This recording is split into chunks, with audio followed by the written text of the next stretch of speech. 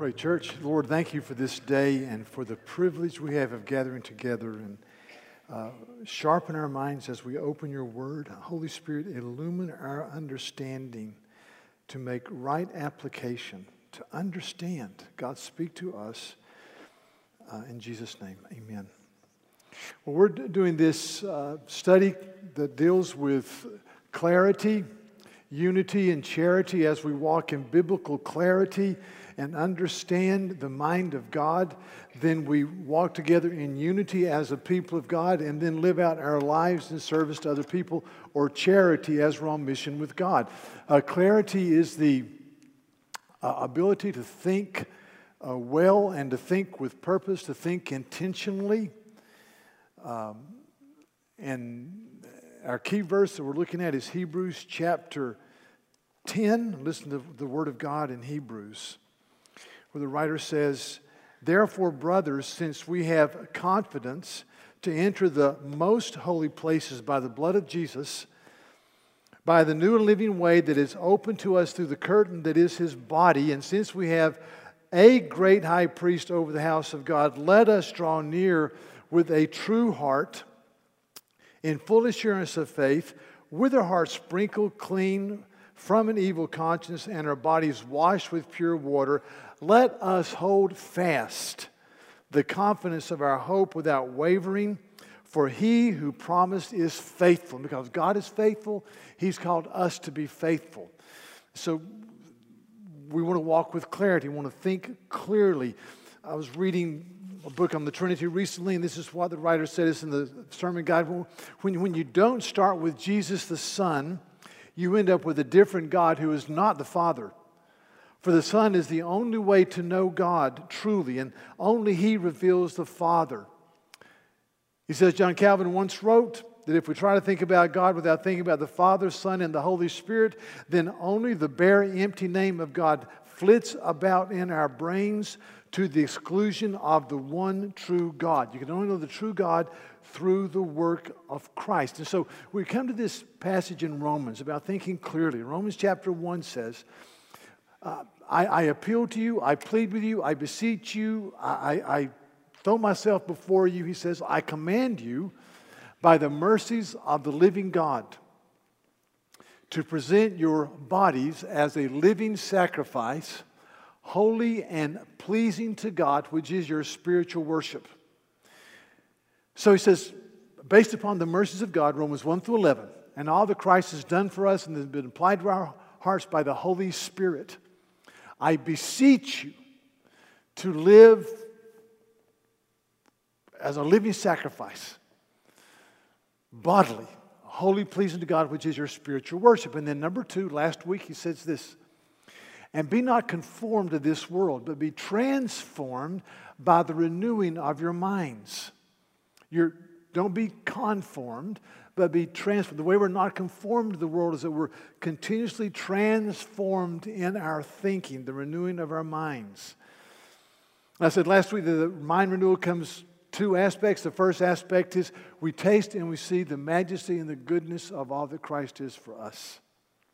And secondly, we operate from a position of need. And I was reading this week John Calvin, and he said that when it comes to seeing the beauty of Christ, he says we must understand that we're in the business of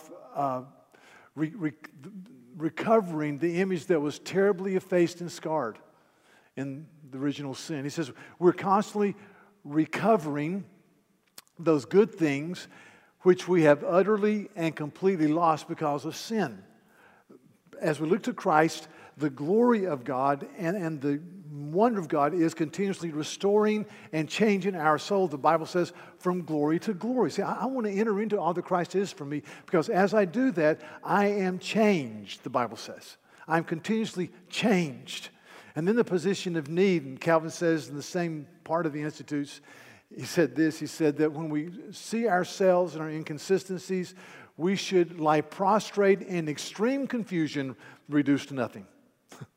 That's true. A lot of times you want to go this way, you go that way. You have the same argument and the same format and the same discussion, and you go, good grief, here we go again. And so he says you lie prostrate in extreme confusion. And so he says, Paul says here, he says, be not conformed to this world, but be transformed. And I read this and I think about this, and I think about how meager my thoughts about the glory and majesty and power of God are. And it kind of shames me. I was reading this week, 1 Samuel, about the life of the shepherd boy David. And in 1 Samuel 17, a very well-known passage of the Bible, David has taken some cheese and bread and food to his 3 older brothers who were in the army of Israel. And there's a Goliath giant guy that would come out every day from the Philistine camp, and he would thunder out a challenge. He said, you present your man, I'll fight for us. Winner takes all. And it says the whole army of Israel and Saul were basically shaking in their tents. And as David is delivering this food to his older brothers, he's not in the army, Saul spews forth his challenge, and it says this. David says, what shall be done for the man who kills this Philistine and takes away the reproach from Israel? For who is this uncircumcised Philistine that he should defy the armies of the living God? And the people answered him in the same way, so shall it be done to the man who kills him. And his oldest brother and his other brother said, just be quiet, be quiet. So David said, I'll fight him. And he goes before Saul, and Saul tries to put his armor on him, and David couldn't move, and so he just goes out to meet Philistine with a slingshot and 5 stones. And this is what David says to the champion after the champion Goliath has laughed at him. He says this, you come to me with a sword and with a spear and with a javelin, but I come to you in the name of the Lord of hosts, the God of the armies of Israel, whom you have defied. This day the Lord will deliver you into my hand, and I will strike you down and cut off your head. And I will give the dead bodies of the host of the Philistines this day to the birds of the air and the wild beasts of the earth, that all the earth may know that there is a God in Israel, and that all this assembly may know that the Lord saves not with sword and spear, for the battle is the Lord's, and he will give you into our hand. And I thought, wow. I have meager thoughts about God. So this transformation happens as we see the glory of Christ and our need. And then we come to the passage we're going to study today. It's the last part of chapter 12, verse 2. Short section. This is what it says. Do not be conformed to this world, but be transformed by the renewing of your mind, that by testing you may discern what is the will of God, that which is good and acceptable and perfect. Now, very quickly, I'm going to give you a lot of material this morning, so bear with me. So when we talk about the will of God in the Bible, there are 2 wills. There's the sovereign will of God, and there's the revealed will of God. The sovereign will of God is that which God accomplishes in His secret, glorious, wonderful way. And all things work together for the good of those who love the Lord. Now that's hard to grasp so often, but I believe the Bible teaches God takes the broken pieces of our lives and makes a mosaic out of them as we come to Him. We can trust Him. He numbers our days. He knows our frame, the Bible says. Ephesians chapter 1, in talking about this secret, powerful will of God, says in verse 11, in Him we have obtained an inheritance, having been predestined according to the purpose of His will, who works all things according to the counsel of His will. Matthew chapter 10, Jesus says, not a sparrow will fall from the sky without your heavenly Father's knowledge, and you're much more important than birds. Even the hairs of your head are numbered. So I believe the Bible teaches this, that nothing comes into my life that doesn't come through the hands of my living God, and those hands have nail prints upon them. So clarity of thinking that leads to unity of spirit, that leads to a life of charity, comprehends the glorious nature of God. There is a confession of faith called the Heidelberg Confession of Faith. Question 1 is the best question, I think, in all of catechisms. What is your only hope in life and death? The answer, my only hope in life and death, is that I am not my own, but I belong to my faithful Lord and Savior, Jesus Christ, who by His shed blood has purchased peace with God. And not only that, He also preserves my life from day to day, that not a hair can fall from my head without my heavenly Father's knowledge. He leadeth me. There's a hymn that some of us grew up singing. It's entitled, He Leadeth Me. It was written by a young Baptist preacher in the midst of the dark days of the war between the states. His daddy had been the governor of New Hampshire. He wrote this hymn, the only hymn he wrote. He leadeth me, O blessed thought, O words with heavenly comfort fraught. Whate'er I do, where'er I be, still 'tis God's hand that leadeth me. Sometimes mid scenes of deepest gloom, sometimes when Eden's bowers bloom, by water still or troubled sea, still 'tis thy hand that leadeth me. He says, there are times of deepest gloom. And there are times when Eden's flowers or bowers bloom. It's like you're almost in the Garden of Eden. There are times when the waters are still, and there are times when you're over a troubled sea, but God still leads us. So that's the sovereign will of God. We can trust Him. It's a great comfort. It's a great comfort. It's a great, I can't put it all together, but it's a comfort. I can get up tomorrow saying, Abba, Father, I trust you. I can trust you. And then there's the revealed will of God that's in the Bible.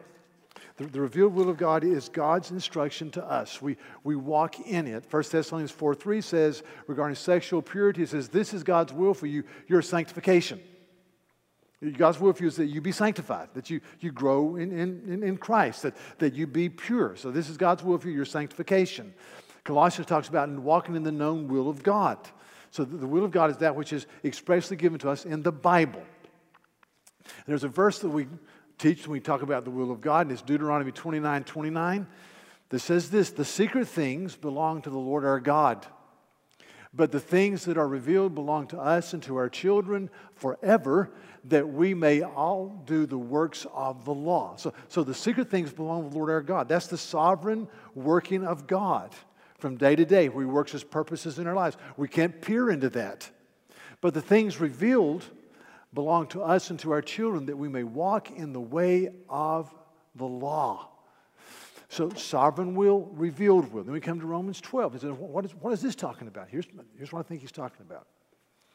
He says, be not conformed to this world, but be transformed by the renewing of your mind, that by testing you may discern the will of God that is good and acceptable and perfect.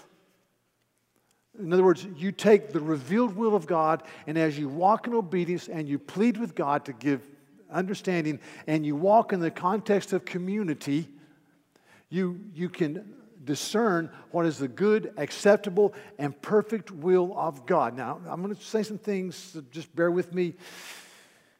Some of you won't agree with this, but let's keep going. Hebrews, New Testament book, Hebrews chapter 1, says this. God, after He spoke long ago to the fathers in many portions and in many ways, in these last days has spoken to us in His Son, whom He appointed heir of all things, through whom He also created the world. And He's the radiance of His glory and the exact representation of His nature. Christ, the final, ultimate, true revelation of God. He says this. God, after He spoke in the Old Testament, before the coming of Christ, many portions, many ways, visions, dreams, burning bushes, Balaam's donkey, so forth and so on. He gave us all that, but in these last days, He's spoken to us in His Son, singular. So, 99 99.7% of all God's communication to us will be here. I want to leave the door open, though, because God is God. And if He wants to speak through dreams or visions that are in accord with Scripture, we have to test that. We have to test that. But really, it's here. See, if listen to me, if God's will were discovered through divination or reading tea leaves or reading, some people believe you can see the future if you look at the organs of slaughtered animals. It's just weird. But if God's will were determined through divination, or then the Bible wouldn't say to the first century church at Rome, be not conformed to this world, but be transformed by the renewing of your mind. It would say just call in a soothsayer. Call in some type of person that can divine the future. It says, no, you prove what's the good, acceptable, and perfect will of God as you have a transformed mind.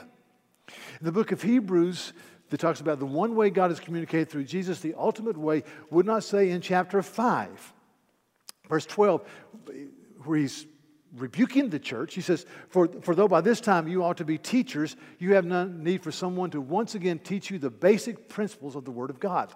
And you've come to need milk and not solid food. For solid, everyone who lives only on milk is unskilled in the word of righteousness, since he's only a child.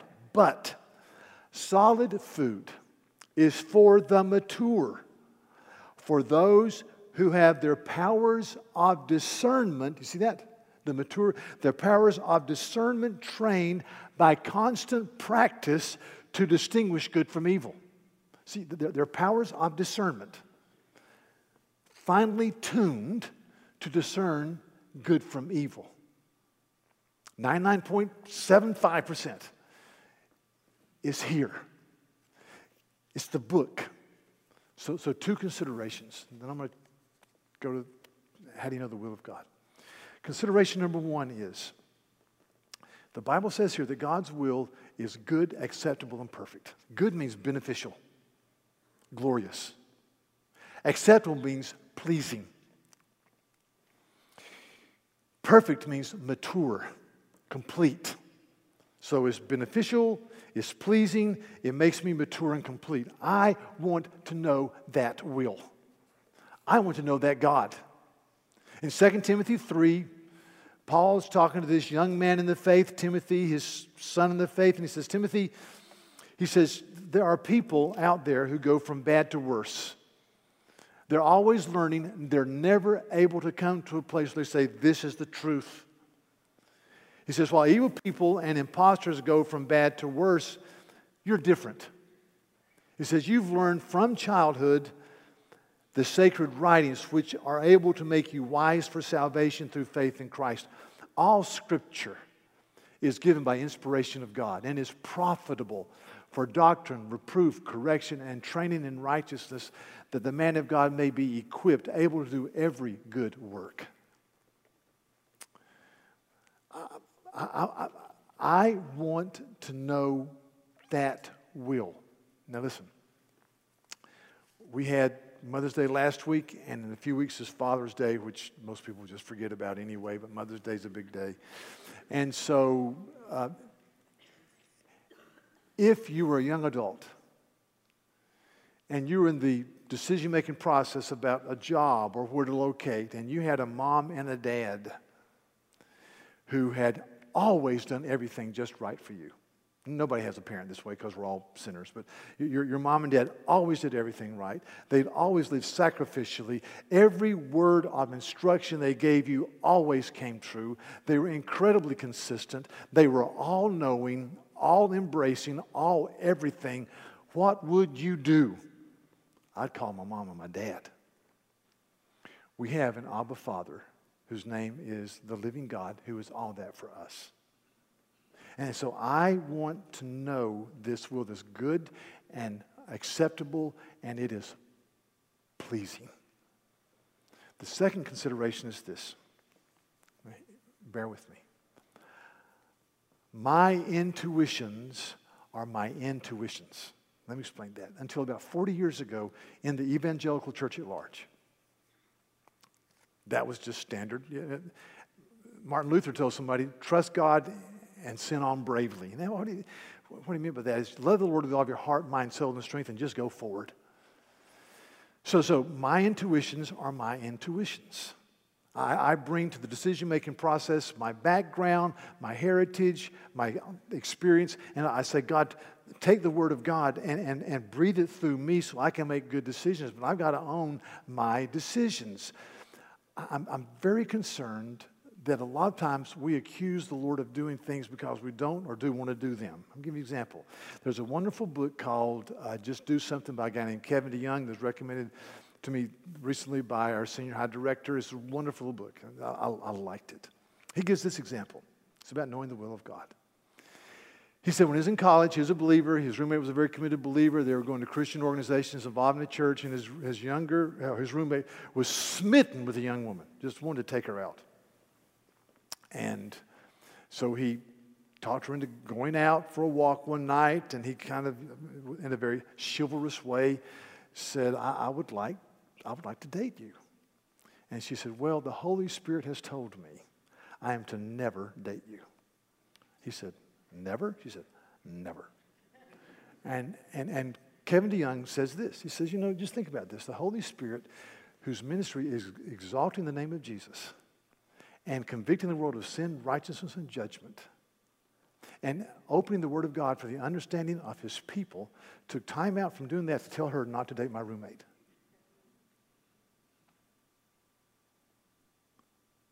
See, why don't you just say, I don't want to date you. We make everything so pietistic, and we bathe it in all this language. And what I'm saying is, your intuitions are your intuitions.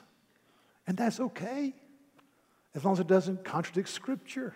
God's given you a mind that can be enlightened by Scripture. After the first service, a guy stopped me in the hallway. He's married, happily married, have a beautiful child. And he says, I got one better than that. He said, a few years ago, I asked a girl in our Bible study, I said, I'd like to take you out. And she says, you're a tool of the devil.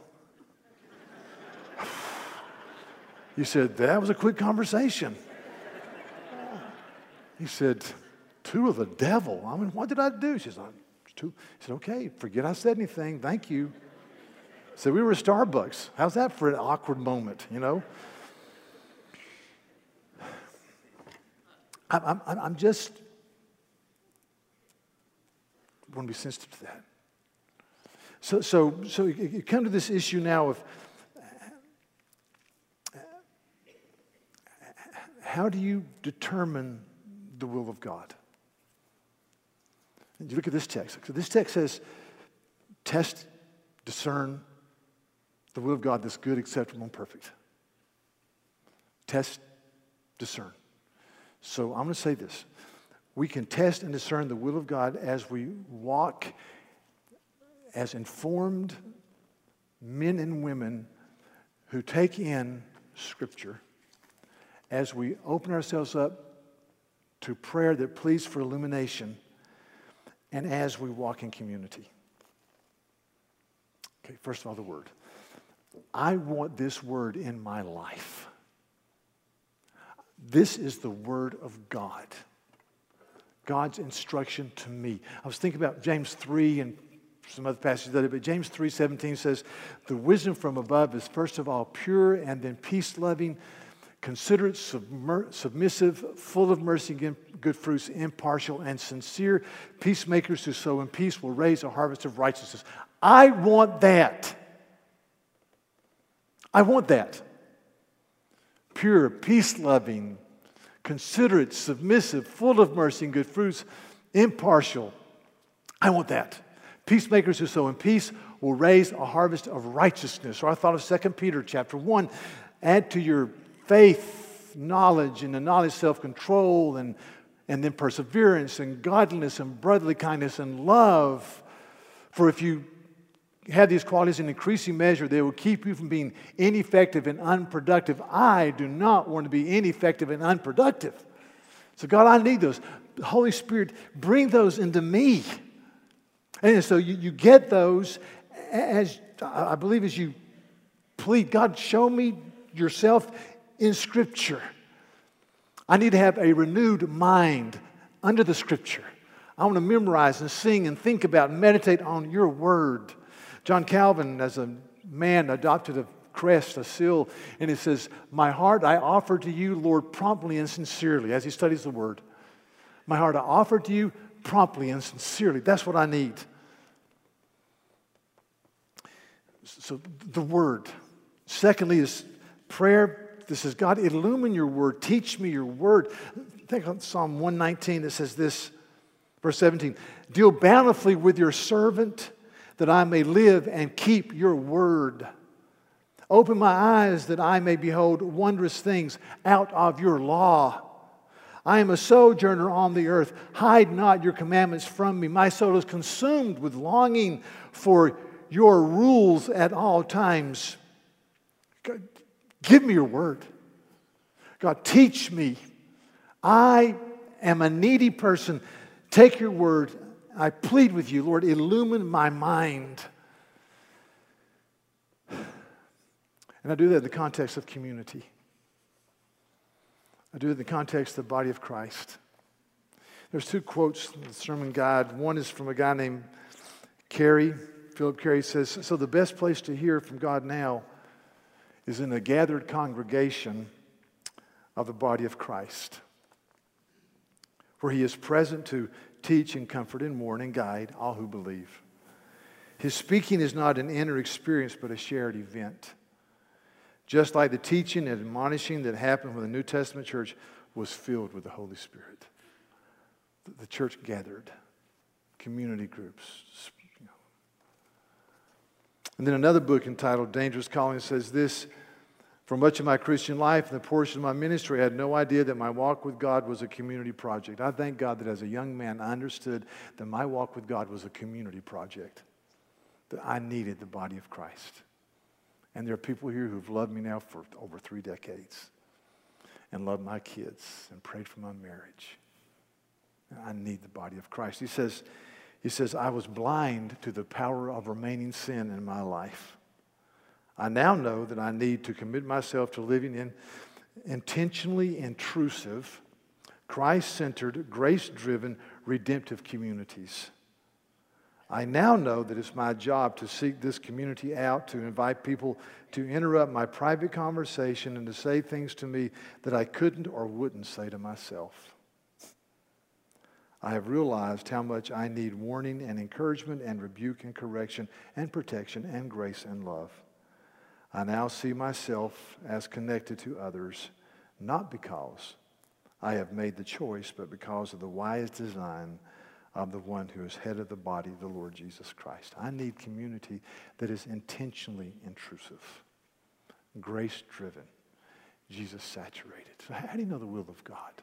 You stay in the Word, you stay in prayer, and you walk in community. It's not divination. It's not tea leaves. It's the Word and prayer and community. Let me give you a couple of illustrations. So occasionally I'll have someone call me and they'll say, "We want to talk," and they'll come by and they'll say, "I'm getting ready to start a business and I don't know whether to start it or not." And I say, "Just stop." I said, "I'm not an entrepreneur. I don't even understand economics." I said, "But there are elders in our church who've walked the heights of the joy of entrepreneurship and the valleys of entrepreneurship, and they can walk with you. They can tell you more in 5 minutes than I can tell you in an hour. In fact, I've already told you everything I know about economics." Okay? And so God has given us pastors and elders to speak into our lives in various ways, various issues, to shepherd our souls. We all need the body of Christ. I just said goodbye to some people that graduated from medical school and dental school this week. And some people, they'll come to me and they'll say, "Well, should we live in Phoenix or Portland or, Tuscaloosa?" I said, "Well, I don't know. Let's talk. What are the churches like? Is there a good community there? Is there a chance for economic development? Are there good schools, a good school situation for your kids? What are you going to do with your kids if you have kids?" And we sit down and we pray and we talk and we look at that and just think through it. And say, I would never do anything of a major consequence without the covering of godly leaders from my church. I just wouldn't do it. I wouldn't do it. A lot of people get married. A lot of people have babies. We have a wonderful pre-marriage class that's taught by some outstanding people in our church who have just wonderful folks. And so I just meet 2 or 3 times with people and get to know them. And if I do the wedding, and I give them a standard canned discussion that goes like this. I've been doing this for 30 years. When you get married, there are 5 areas that you're going to have to come to terms with as a married family. In no particular order: communication. She does, he doesn't, a lot of times. In-laws, right? Okay. Finances. Children, when to have them, how to raise them, how to discipline them. And sex. Men are microwaves, women are crock pots. I said, let's just be honest. I said, you're young married, you punch a man anywhere, he's on full alert 24/7. So you're not married to a weirdo. That's just the way us guys are wired. But what I don't tell them is this. After 3 or 4 decades of marriage, there are 5 areas you're going to have to work through. Communication. In-laws. See, in-laws can get worse because don't you have in-laws a generation ahead? You have your children married into different families. So in-laws are beating you from both ends of the spectrum now. In-laws. Finances. Children, and even sex occasionally. It's going to happen, But see, I want the covering of godly people. See, the Bible says older women teach younger women, older men teach younger men. That's the missing jewel of the church. Who's speaking Christ to your life? So you determine the will of God, Scripture, prayer, community. Several years ago, we went to a seminar led by a guy named George Barna, who's a demographic expert and a prognosticator. He's written a lot of books, and about 12 of us went, and he stood up and he gave a session on knowing the will of God, and he said this. He said, the will of God is communicated to the senior pastor. And I thought, that is a bizarre, unbiblical, horrific statement. The will of God is communicated through the body of Christ. As we are in the Word, as we pray, as we walk in community. So, nobody knows the mind of God outside of Scripture and prayer and community. So 2 weeks from today, we're going to have a big celebration in here at 11 and 9:30. We're going to exit and we're going to show you a proposed building plan for our church that will include a sanctuary. This room will be dedicated to contemporary worship. We'll have classrooms. We'll have places for hopefully a meeting space, a common area. We're going to have storage. We're going to have a music suite, offices. And we've been struggling over this for a few years, and we're ready to launch it and go forward. We have launched. So I'm going to just answer a couple of questions next week or 2 as we kick off. Questions people often ask me is, what about debt? Now, I don't like debt. And right now, our total debt as a church is $2.5 million. That's 6% of our operating budget. According to the Sunday School Board of the Southern Baptist Convention, a guy named Tom Rayner, churches our size, their debt service is anywhere from 28 to 40%. They said 33 here, so I think 28 to 40%. So you can see we're way below the national average. We've tried to be very conservative. We've tried to be very careful. And I don't like debt. Listen, it's 2.5, and if anybody here wants to wipe that out today, I'll meet you down here. We do take personal checks, Even if your American Express has a credit limit of 2.5, we'll take that too. We'll process it right now. See, no. You authorized us to borrow up to $2.5 million. If we do that, and we're not going to borrow all that, by God's grace. If we do that, the next year our debt service will be 10% of our budget, about that much. Still way below the average, but we don't want to go there.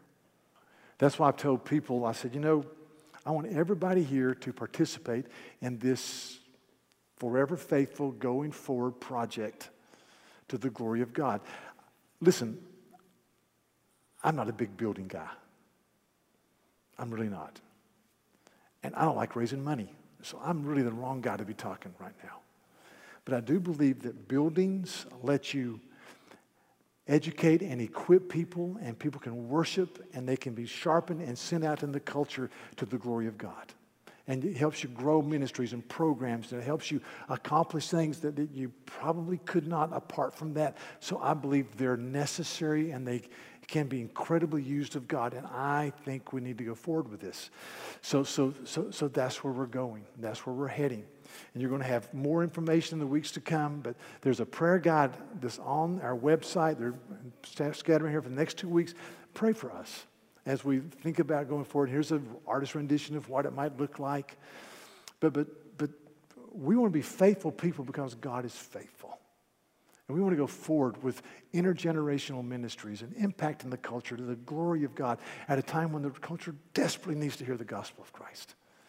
So 2 weeks from now, you'll hear more. You'll be given information, but be praying for us. Okay? Well, let's pray. Lord, thank you for this day. And I just thank you that the Bible gives us clarity of thinking so that we can honor you and walk in unity with brothers and sisters.